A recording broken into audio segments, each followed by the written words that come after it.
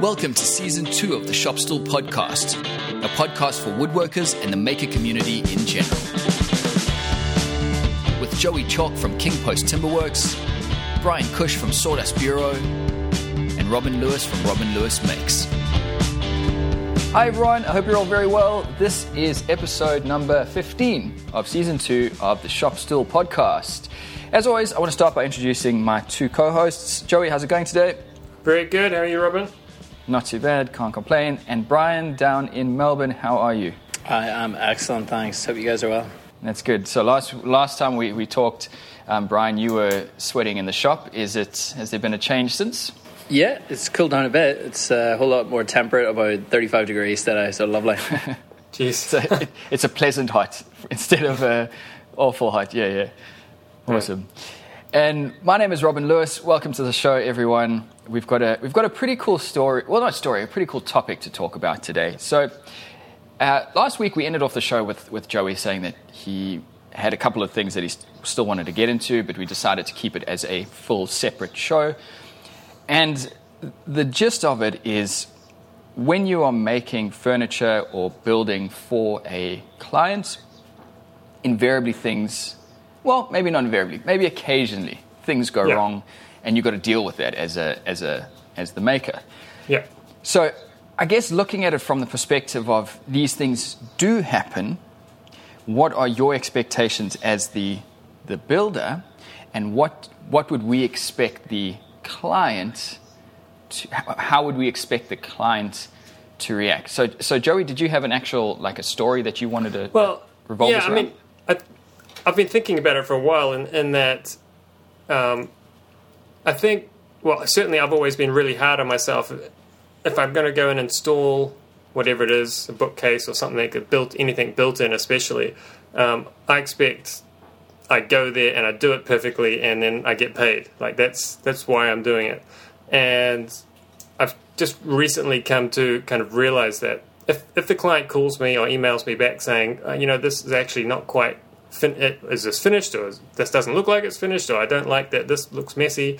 I'm still working on it, but I'm really trying not to take it personally anymore. It's sometimes when you get the email, it feels like they've just slapped you across the face, like you did it on purpose or something, and they're calling you out or something. But I think a lot of the times they're just like, look, I'm not sure if this is meant to be like this, and now my approach is, okay, right, well, I'll come and have a look at it, send me a picture of it. If it's something like, I guess also,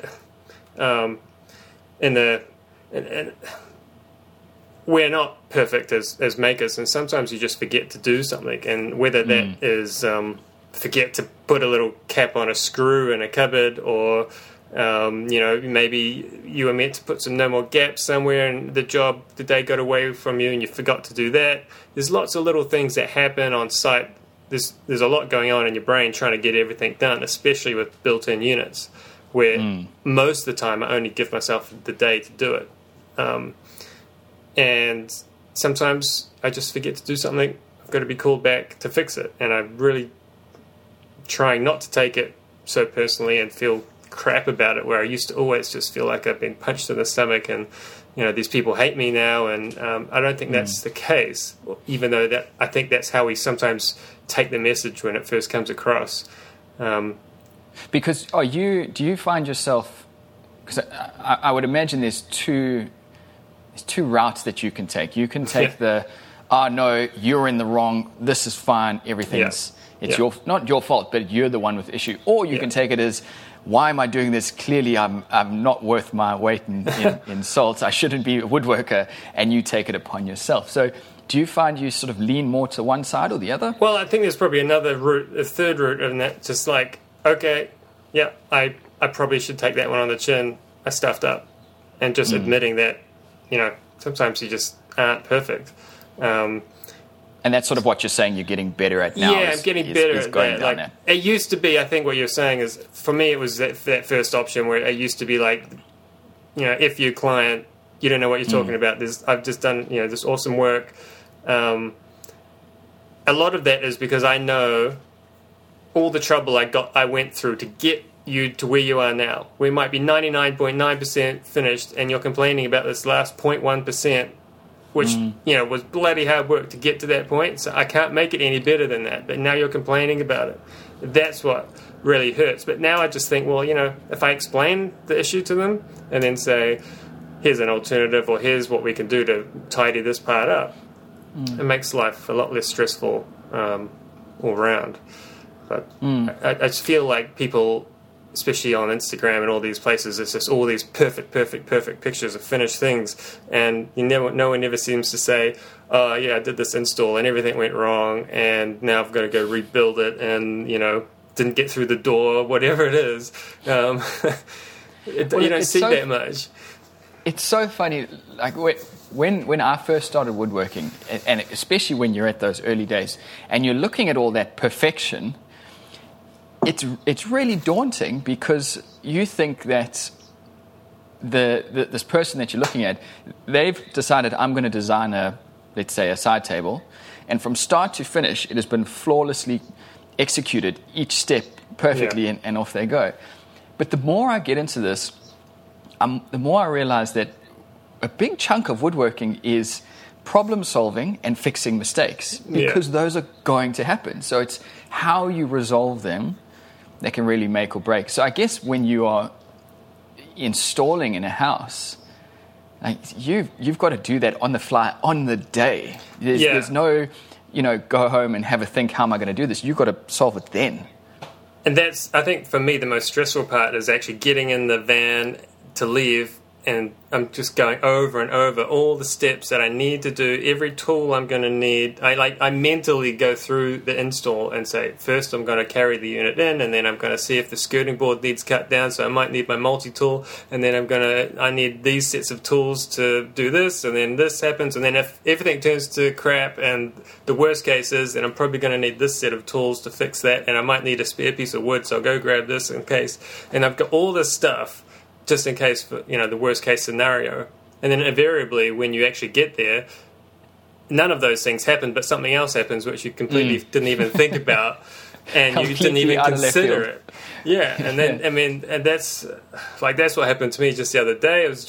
I did this 6 meter long and built-in entertainment unit, which is the longest one I've ever done. It was not very tall, but the wall, it was only in a 10-year-old house. Well, a 10-year-old kind of basement built under an old villa, so it should be pretty good, you would think. But the wall was so terrible, in and out, every which way, like 20 mil this way, 20 mil that way, and there was no backing on this bookcase. And I just said to the client, look, I can't make this work. Like, I can't scribe every shelf and every vertical member. Like, we're kind of going for a mean kind of we're going to median gaps everywhere at the back, like, and they were actually like, that's fine, we're going to put books on it, I don't really mind if we've got some gaps against to the wall.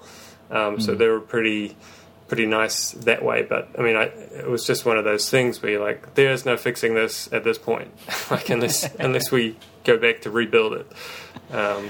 It is a tricky thing, the whole idea of a tradesman versus a craftsman. Craftsmen constantly trying to attain perfection, and the difficulties involved in that, like it's not something that's necessarily viable, and they're getting paid more than we are to do a slightly worse job a lot of the time.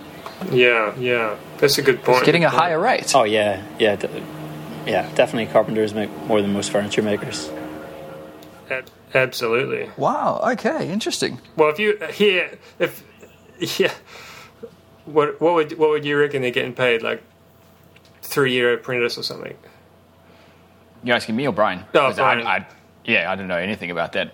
Once you're qualified, like, you're looking over $100 an hour, depending on your experience, and you try to find me a furniture maker or something outrageous. Is that what the guy? Oh, I'm going to quit my job today. I should be a carpenter. You should come be a plumber here as an apprentice. You're getting $75 now. It's pretty good.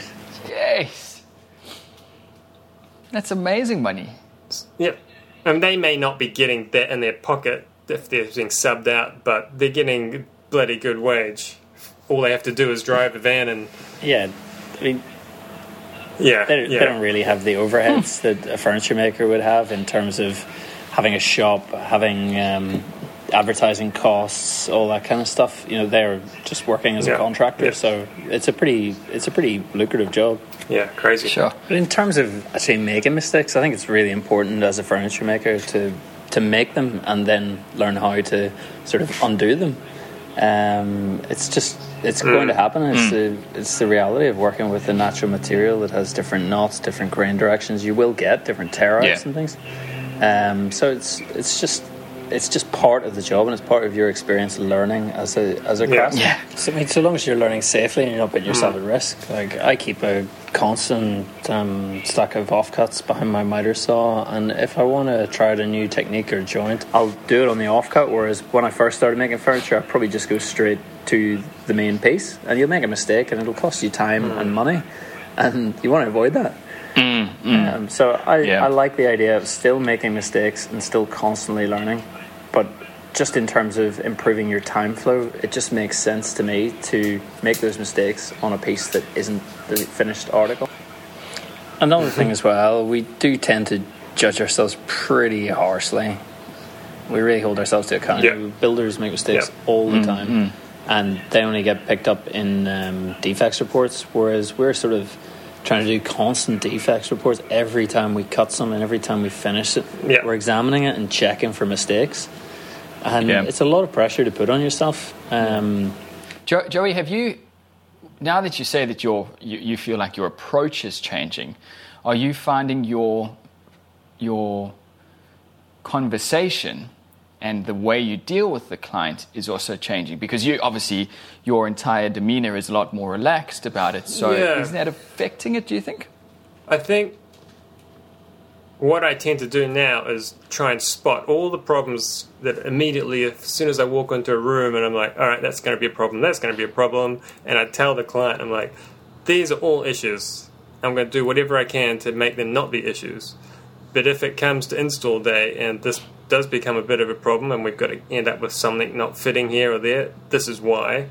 And I can't plan for it until the other part A is in place, and then I can measure for this little piece. And that just might be something you have to either pay extra for or wait and see. And, you know, I'm a lot more open instead of, I think before I would try and be like uber professional and be like, yeah, I can come and do it and I can fix everything, I'm going to make it look perfect, and in my mind I'm going, crap, how am I going to get around that problem and do this? Leave it to me, I will solve this. I am not keeper of all knowledge, and you don't need to talk to me at all. Gotcha. And now I'm way more just, okay, I'm going to try it, and I'm going to tell you now it might not work, and if you're happy to go ahead with that, then let's go for it.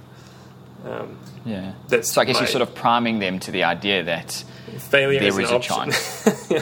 Failure is an option. Yeah, and I would be pretty similar. Like with my clients, I do less sort of built-in work and more freestanding work. So my main issues are either delivery, which I've covered before, and when I had the steel frame that wouldn't fit through the door, and the whole drama of bringing it back, cutting it out, working a mechanism where it would fit. That's one issue that I have. The other one is finishes. So trying to explain to a client that timber, no matter what the finish on it is not indestructible. Explaining the difference between a hard wax versus a varnish, which I don't use varnishes because I'm constantly in the fear of the scratch, the water gets underneath, the whole thing lifts, whereas I like the hard wax being able to sort of spot repair bits. But just trying to explain to them, don't leave a vase on a timber table, it will ring, it will leave a black mark. Also paint finishes on steel, like I've done a few for commercial spaces and they just get battered, so there's not much you can do about that except explain to them this may have to be sandblasted and repowder coated in 3 to 4 years depending on how you treat it. But I was talking to a friend at the weekend and an idea came to me, only offer my steel pieces in one finish, and it's like that boiler black, you know, that heat proof epoxy black, matte black. That stuff is indestructible. And I was like, that would save me so much hassle. So is that? Do you think that's more durable than a powder coat, or you I think it is, because you could repair it. Yeah, you think? I think so, because even if it's a satin powder coat, scratches, like smudge scratches, show on it. Like they change the whole texture of the finish a bit. If you go matte powder coat, I find that every single tiny little scratch shows in it. And then if it's outdoors, it obviously starts to rust. Whereas that boiler black is brilliant in terms of protection and aesthetics. So, have you had people complain like on a footrest or something where it gets worn and like the powder coating wears? The side legs of tables were the big ones that I'd had. I did some for for South Melbourne Market. They wanted, I think it was 16 or 17 big high bar tables, and they bought steel stools from another. I can't remember if it was a maker or they were imported, but they're steel stools. So the steel stools are constantly getting slammed into the sides of the legs and chipping the paint. And you go back, and I think I went back 2 years after the job, and I was like, it looks really shitty. Like if they just asked me some advice on stools, I would have said, pick something with a softer edge to it. Even a timber stool isn't going to damage them as much. But you can only offer advice. You can't really tell them what to do. I often get clients asking about the finishes, like you were saying about the hard wax or urethane, or what should we have. And I like oils for the fact that you can apply them really easily.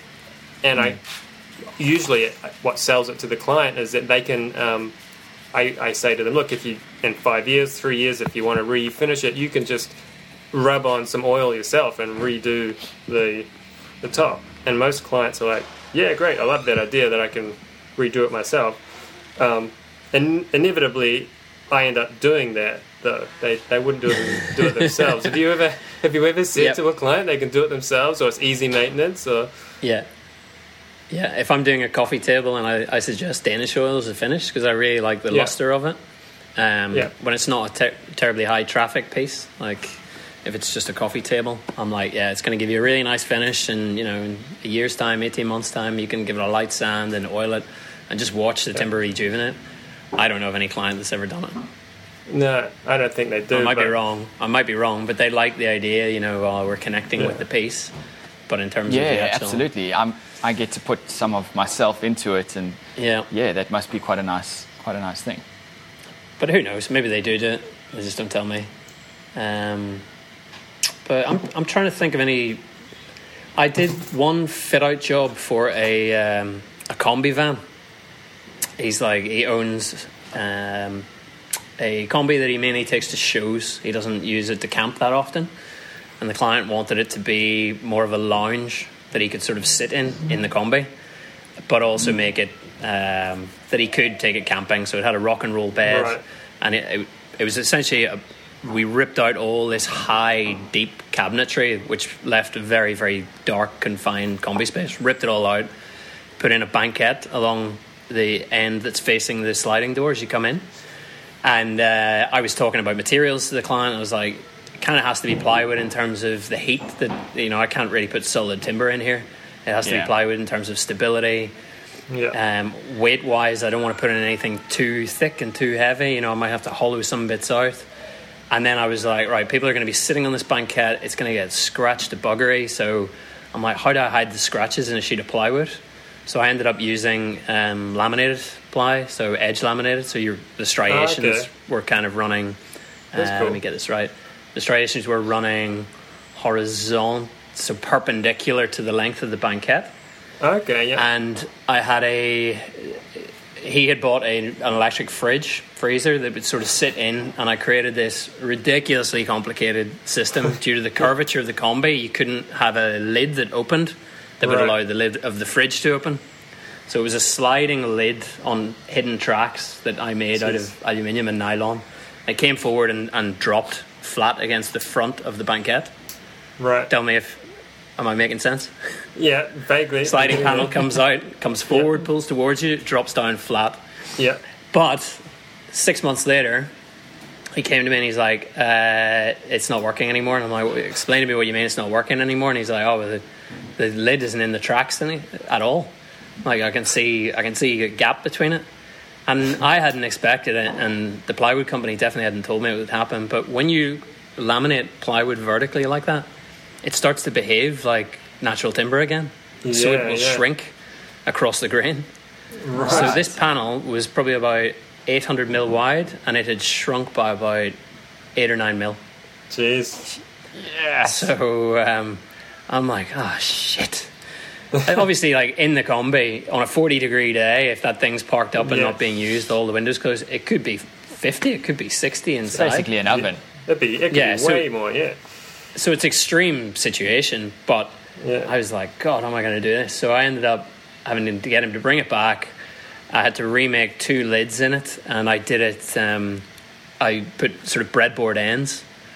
Just kind of try to keep it flat on plywood. And a year and a half later, and it's still good. It still works. Oh, that's good. Jeez. But I mean, that's something I could never have pre-planned. It's not the client's fault because I was the one that suggested the material. It's not really the manufacturer's fault because they wouldn't sort of test it to those conditions. Yeah, but it's just one of those things outside of the parameters. Yeah. So it's just one of those things that I have to wear the cost on, I have to wear the time on, but ultimately it has to get fixed. Yeah, that's interesting. Actually, just made me think about when you said breadboard ends. Just a little while ago, I made a walnut table that was just like a walnut slab, and it had like 2 kind of legs, 2 flat panel legs. I'm not sure if you remember, I made a video about it. It's very simple. It's only like 3 pieces of timber kind of joined together to make this walnut table. Anyhow, I had breadboard ends on it, and the lady just called me up the other week and said, "Oh, look, the table's shrunk." And I said, "Yep, that's what's meant to happen." And she knew it was going to happen, and she's like, "Yeah, I just wanted you to know that it's shrunk and it's not going back again." And I was like, "Yeah, well, the weather's changing, it's summer, whatever. Most likely, I don't. In our climate in Auckland, what I find is material shrinks and stays shrunk once it's in a house." Right. It doesn't really expand, although it kind of does, but no, it doesn't come back to where it was. But with a breadboard end, you have to stop working at some point. You can't just keep trimming things. How do you guesstimate what the weather is in your shop, and sort of do you trim it slightly proud or slightly short? That's right. So so she's got, and it's about a 1.5 mil shrinkage on 4 corners. Which was nice and even, which was nice. But she's like, I don't like the sharp edges. That's the little 1.5 mil step on the side. She's like, catch my jumper on it, or she catches her hand on it. So she's like, can you come and take the corners off, arris that sharp corner off? And so I'm like, yeah, I can do that. But if the table expands back to where it was, if you ever shift house or whatever happens, who knows, it hasn't even been a year yet, you haven't done a full season cycle, you're going to have these weird little notches on the sides where the breadboard end meets, and there's no other arrises anywhere else on the tabletop, so it's going to look strange. But I mean, she's just hounding me to get it done. Like, I'm just constantly emails, when are you coming? And so she's an hour away from me, and she wants me to make a special trip just to go and take 4 swipes with a chisel, and I'm like, I can't do it like that. You're going to have to wait for me to come when I'm in your area, and then I'll pop in. And she's like, yeah, but that's not going to work with my schedule and all that kind of rubbish. And so maybe she likes your company. She just wants you to visit every spring and every autumn, and you can take a bit off and add a bit on. Yeah, who knows? Is she totally okay with the understanding, though, that this is the natural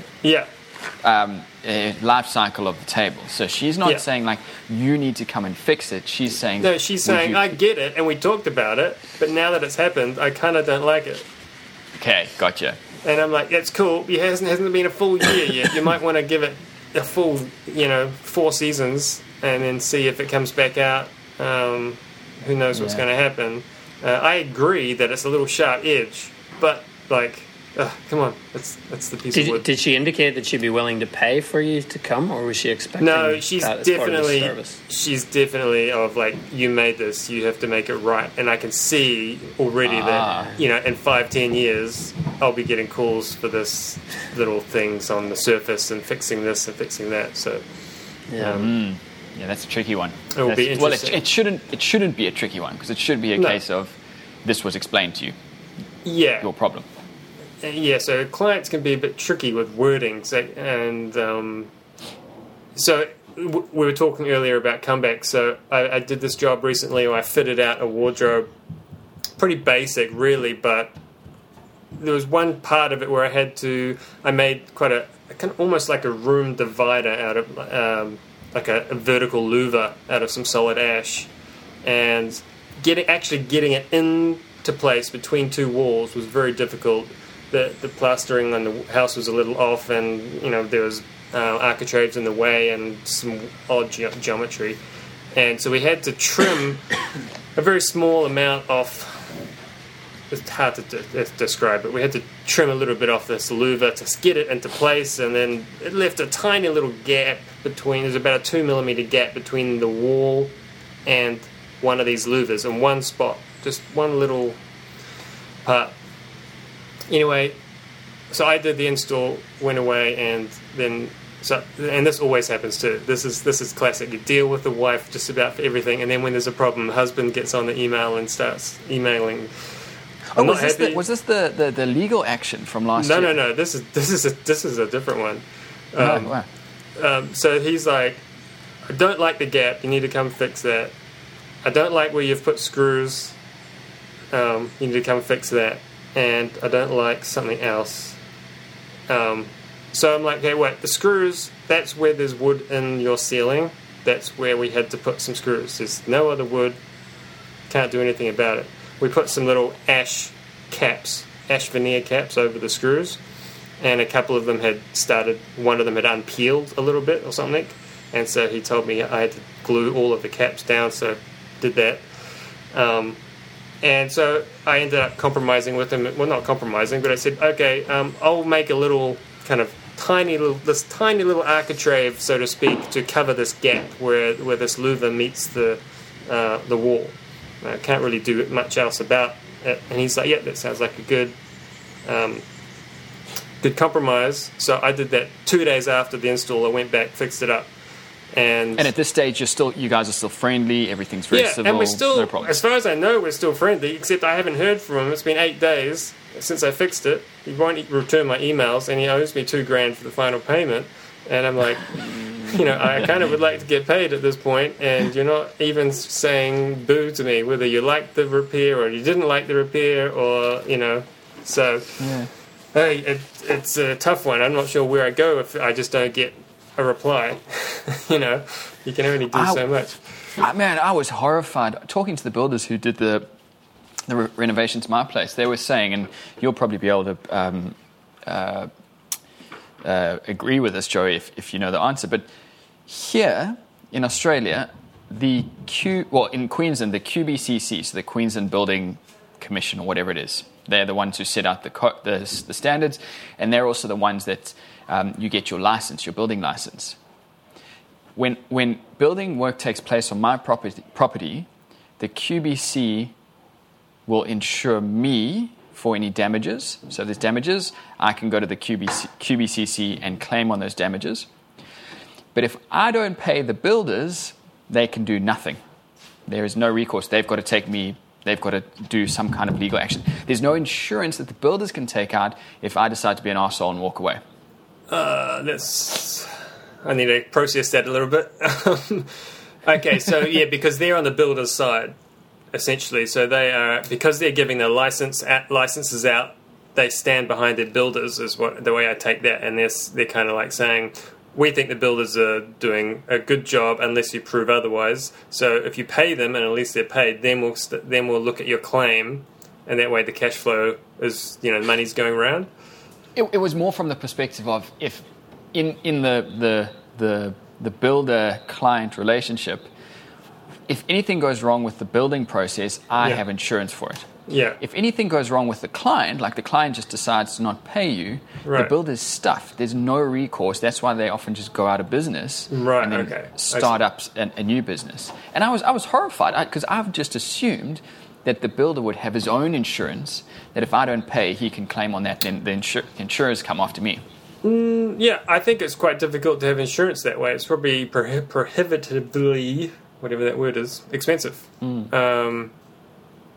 I know, like, for example, most tradies keep all their tools in their van or ute, and they've got 20 grand worth of tools probably sitting around in their van or ute, but it's so absurdly expensive to insure it while it's living in the vehicle that it's not worth it. It's actually cheaper just to buy a new set of tools, or if and when it gets broken into or stolen. And so it could be that. So here, like, if my client just straight up refuses to pay me, I will just end up taking them to court. Small claims court. It was just, I think the limit of it is worth, I think, $30,000. Anything over that, and it's a different category. But you just essentially stand in front of a judge and plead your case, and they just make a decision on the spot.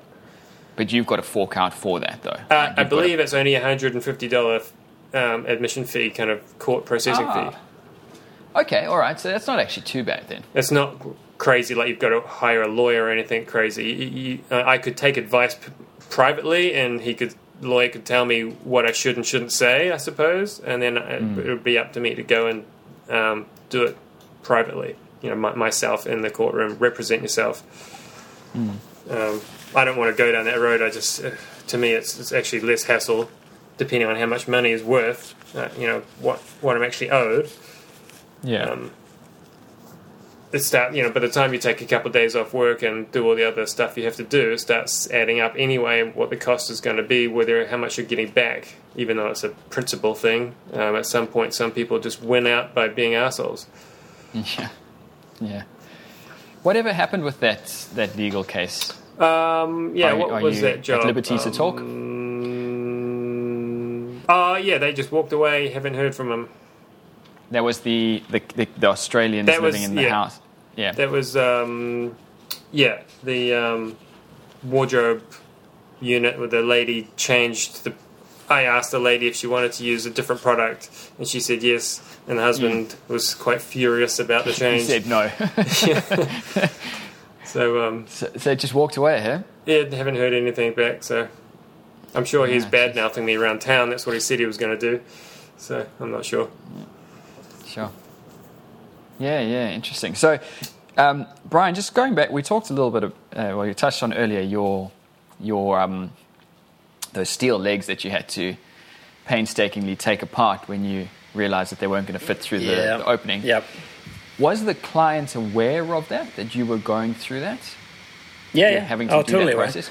And they were okay with that, as long as, did you find when you had the conversation that the relationship started to go a bit sour because now they were like, oh, who's this guy? He doesn't know what he's doing. It went a little bit sour because there was 2 other jobs potentially in the pipeline for them. And they suddenly became, despite me having previously quoted ballpark figures to do the work, once I had completed and installed that job, they miraculously disappeared. Those 2, they became too expensive. I don't know.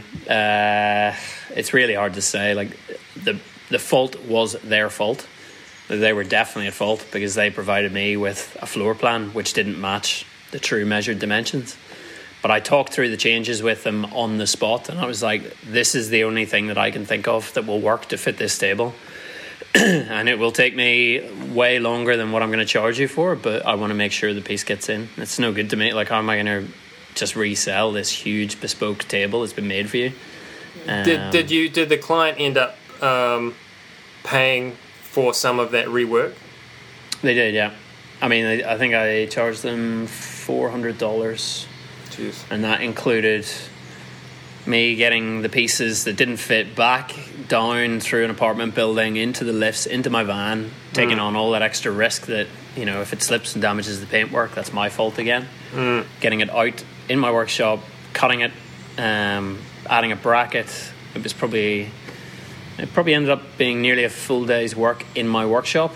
And then another install day, another 2 hours worth of driving back and forth to their apartment and installing it.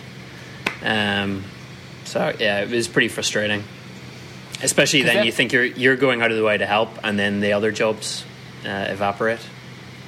So this kind of leads on a little bit, I think, to contracts. Not that I want to dive deep into contracts, but I've just, in the last end of last year, I started with a proper contract thing. I say proper.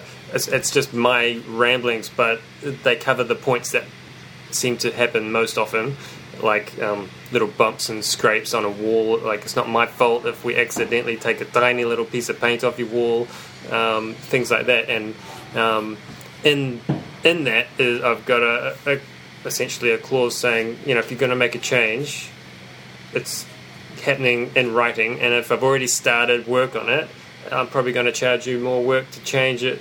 Going to charge you more money to make that change, because of possibly already, it's too late. I've already cut a piece of wood or whatever. Sometimes it's you can't make wood longer. So, is that something that you have in place? Any like change?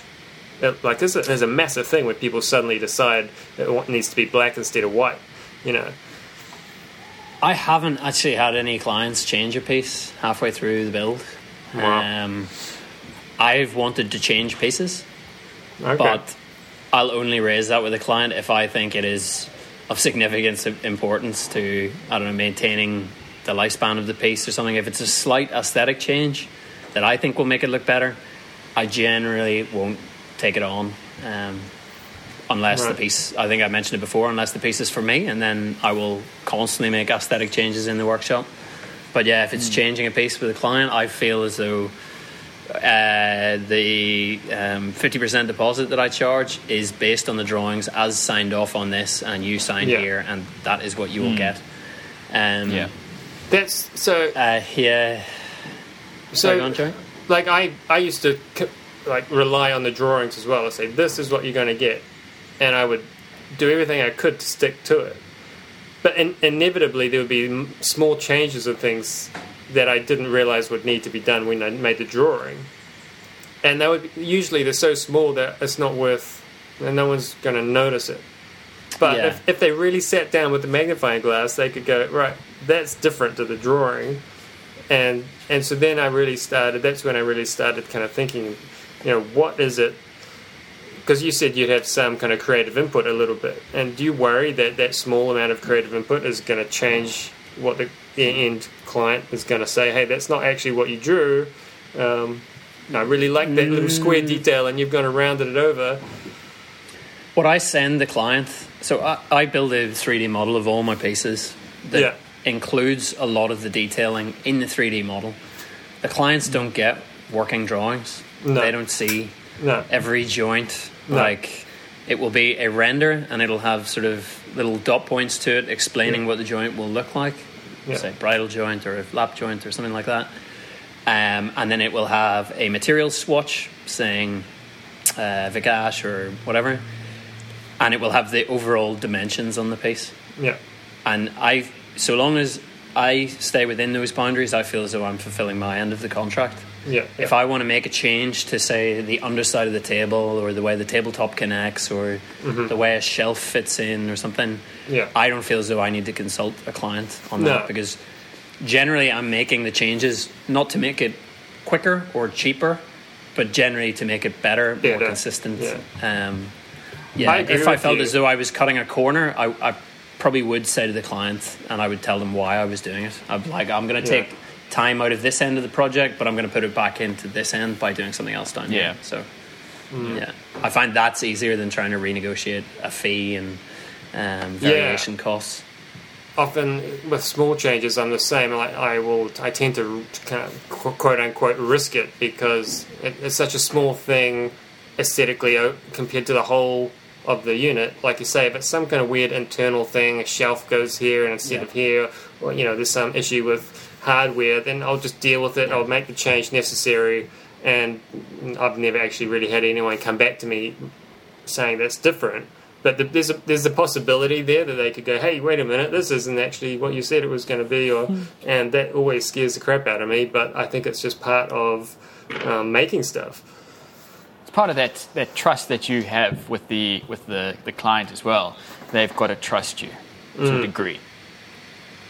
Yeah. And it's the fact that we're the rule where we are designing the thing and making the thing, whereas if you're a builder building something that's been designed by an architect and you build it exactly how the architect has designed it, you're not responsible for it. You can do as good a job. You've done a beautiful job, but the client isn't happy with it. Not your fault. Architect's fault. Or if the architect has designed it and the builder doesn't build it, it's the builder's fault. So there's always accountability. Whereas the fact that we are primarily one-man designer makers, it all falls on our shoulders. I will say, over here, 10, I guess it's 20 years ago now. We had this whole leaky house issue. They had the similar one in Canada, and so we had this cladding system that was terrible. A lot of builders got taken to court, even though they were following the manufacturer's specs and the architect's directions. The individual builders were taken to court to say that they did poor workmanship.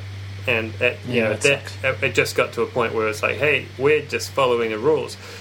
At the time, the issue was that if you were the builder and you knew there was a better way to do it, you couldn't do it without making changes to the plans and going through. The architect would have to, submit different drawings and things. And so the builder would say, well, the architect knows what he's doing. We're going to do it the architect's way. Now that's changed. And if you come across something as a builder that you don't feel meets regs or isn't the best way to do it, you're kind of obliged to change it and go through the process, and you've got to sign it off as a builder that this is the change I made and all that kind of rubbish. So it's a whole different route of accountability because of the whole leaky home situations that we had. But yes, I take your point. It's a grey area. Yeah. It's a grey area for us as makers because code and standards and things apply to some things and not other things. Like when you're making a piece that's considered art, it obviously doesn't have to take into account the same rules and regs. Whereas the piece, the cribs you've just finished, the crib I've just finished, you're obviously really strung by regulations and you have to abide by them. Otherwise you will find yourself in court pretty quickly. But yeah, it's an interesting thing how it differs between different industries. Yeah, that's right. So we're gonna have to call it a show soon. But before we do that, talking about the cot, Brian, have you finished it? It's all done, completed. Last coat is going on today, and it's getting installed tomorrow, and done. And I'm still videoing it for YouTube. I don't know how the hell you guys do that. It is such a pain in the ass. So many bits I forget to set up the camera for, and I'm like, shit. And then I have to go back and kind of either undo it and redo it or sort of set it up with scraps of timber just to show the intention. But trying to capture a whole piece start to finish, it's hard. It's a pain in the ass. I'm working I'm working on an island bench at the moment, and my clearances when I put it together were just a little bit off, so I had to cut my legs down from about 85 square stock to 70, and then redo the mortises and the tenons. And my first thought was, I've made a mistake. I've got to go back and finish this. But I don't have to film it because it doesn't make any sense in the video. I could just be a free woodworker again. Yeah, that's. I'm just started filming a job yesterday, and I've got to cut down. So this guy brought me in all these slabs of New Zealand grown walnut, being air dried, and somebody in the past had made this beautiful media unit console, really nice finger joints on it and everything.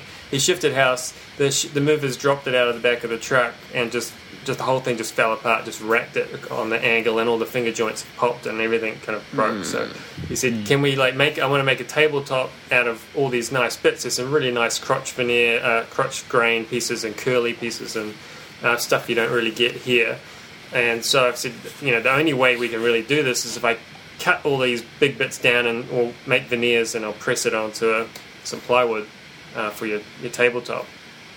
And so I've been filming that, but it's been a while. It feels to me like it's been a while since I filmed something, and I keep doing the same thing. I keep getting halfway through a cut and crap, stop, got to get the camera, set it up at least while I'm halfway through the cut, and then carry on. So there's a few steps that I've missed out, but whatever. At this point, it's too late. A lot of overhead. Well, I for one am definitely looking forward to that video, Brian. Do you know when it's going to be out? 2020. Good one. All right, you heard it here first. We're gonna hold you to that. Yeah. One video a year, that's good, man. You get like a $100,000 a year sponsor, that'd be good. All right, Yeah. let's call it a day. So, to everyone listening, I hope you enjoyed the show. If you did, please go ahead and give it a rating on iTunes. That really does help us out. The Shop Stall podcast is available on iTunes and most other podcast apps. My name is Robin Lewis. Joey and Brian, thanks very much for hanging out today. Take care, everyone, and we'll see you in the next show. Sweet. See ya. Cheers, guys. Bye.